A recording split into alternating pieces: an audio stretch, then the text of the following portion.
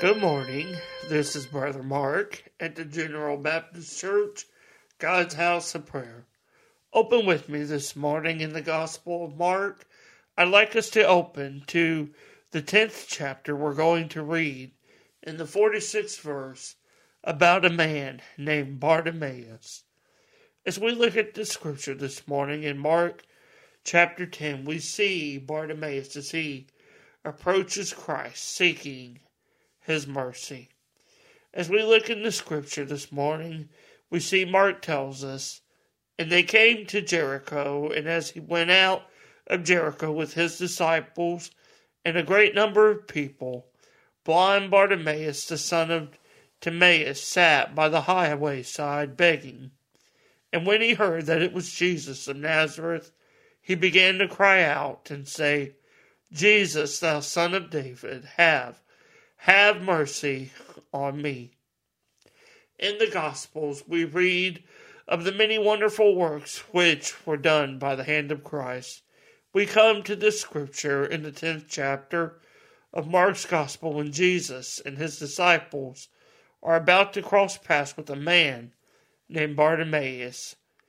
Now this man, the scriptures don't tell us much about him and what kind of person he was, but what we are told is that he was blind and sat on the side of the highway begging each day.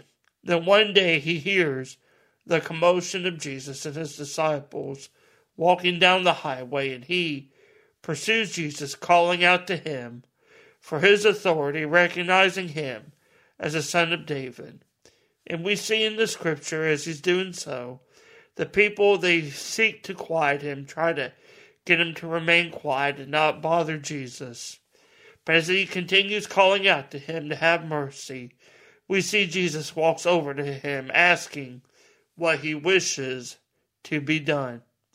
He simply tells Jesus that he might receive his sight, and right there we see Jesus heals him, restoring his sight. As we look at this scripture this morning, there are a number of things that we can learn from the account of Bartimaeus. Can you imagine how he felt dealing with blindness and ailments? Imagine the frustration, the pain, and the grief that he felt, everything that he had went through. And when he hears of Jesus coming, he immediately begins to seek the mercy of Christ. This is the beginning of seeing the restoration that is through the power of Jesus, just as Bartimaeus and many other individuals in the scriptures dealt with trial and trouble, so do we today. Jesus said in John's Gospel that in this world we will have trouble and tribulation, but we must be of good cheer because he has overcome the world. Today, as you and I encounter trials, I urge you to seek the mercy and the restoration that is found in Jesus Christ.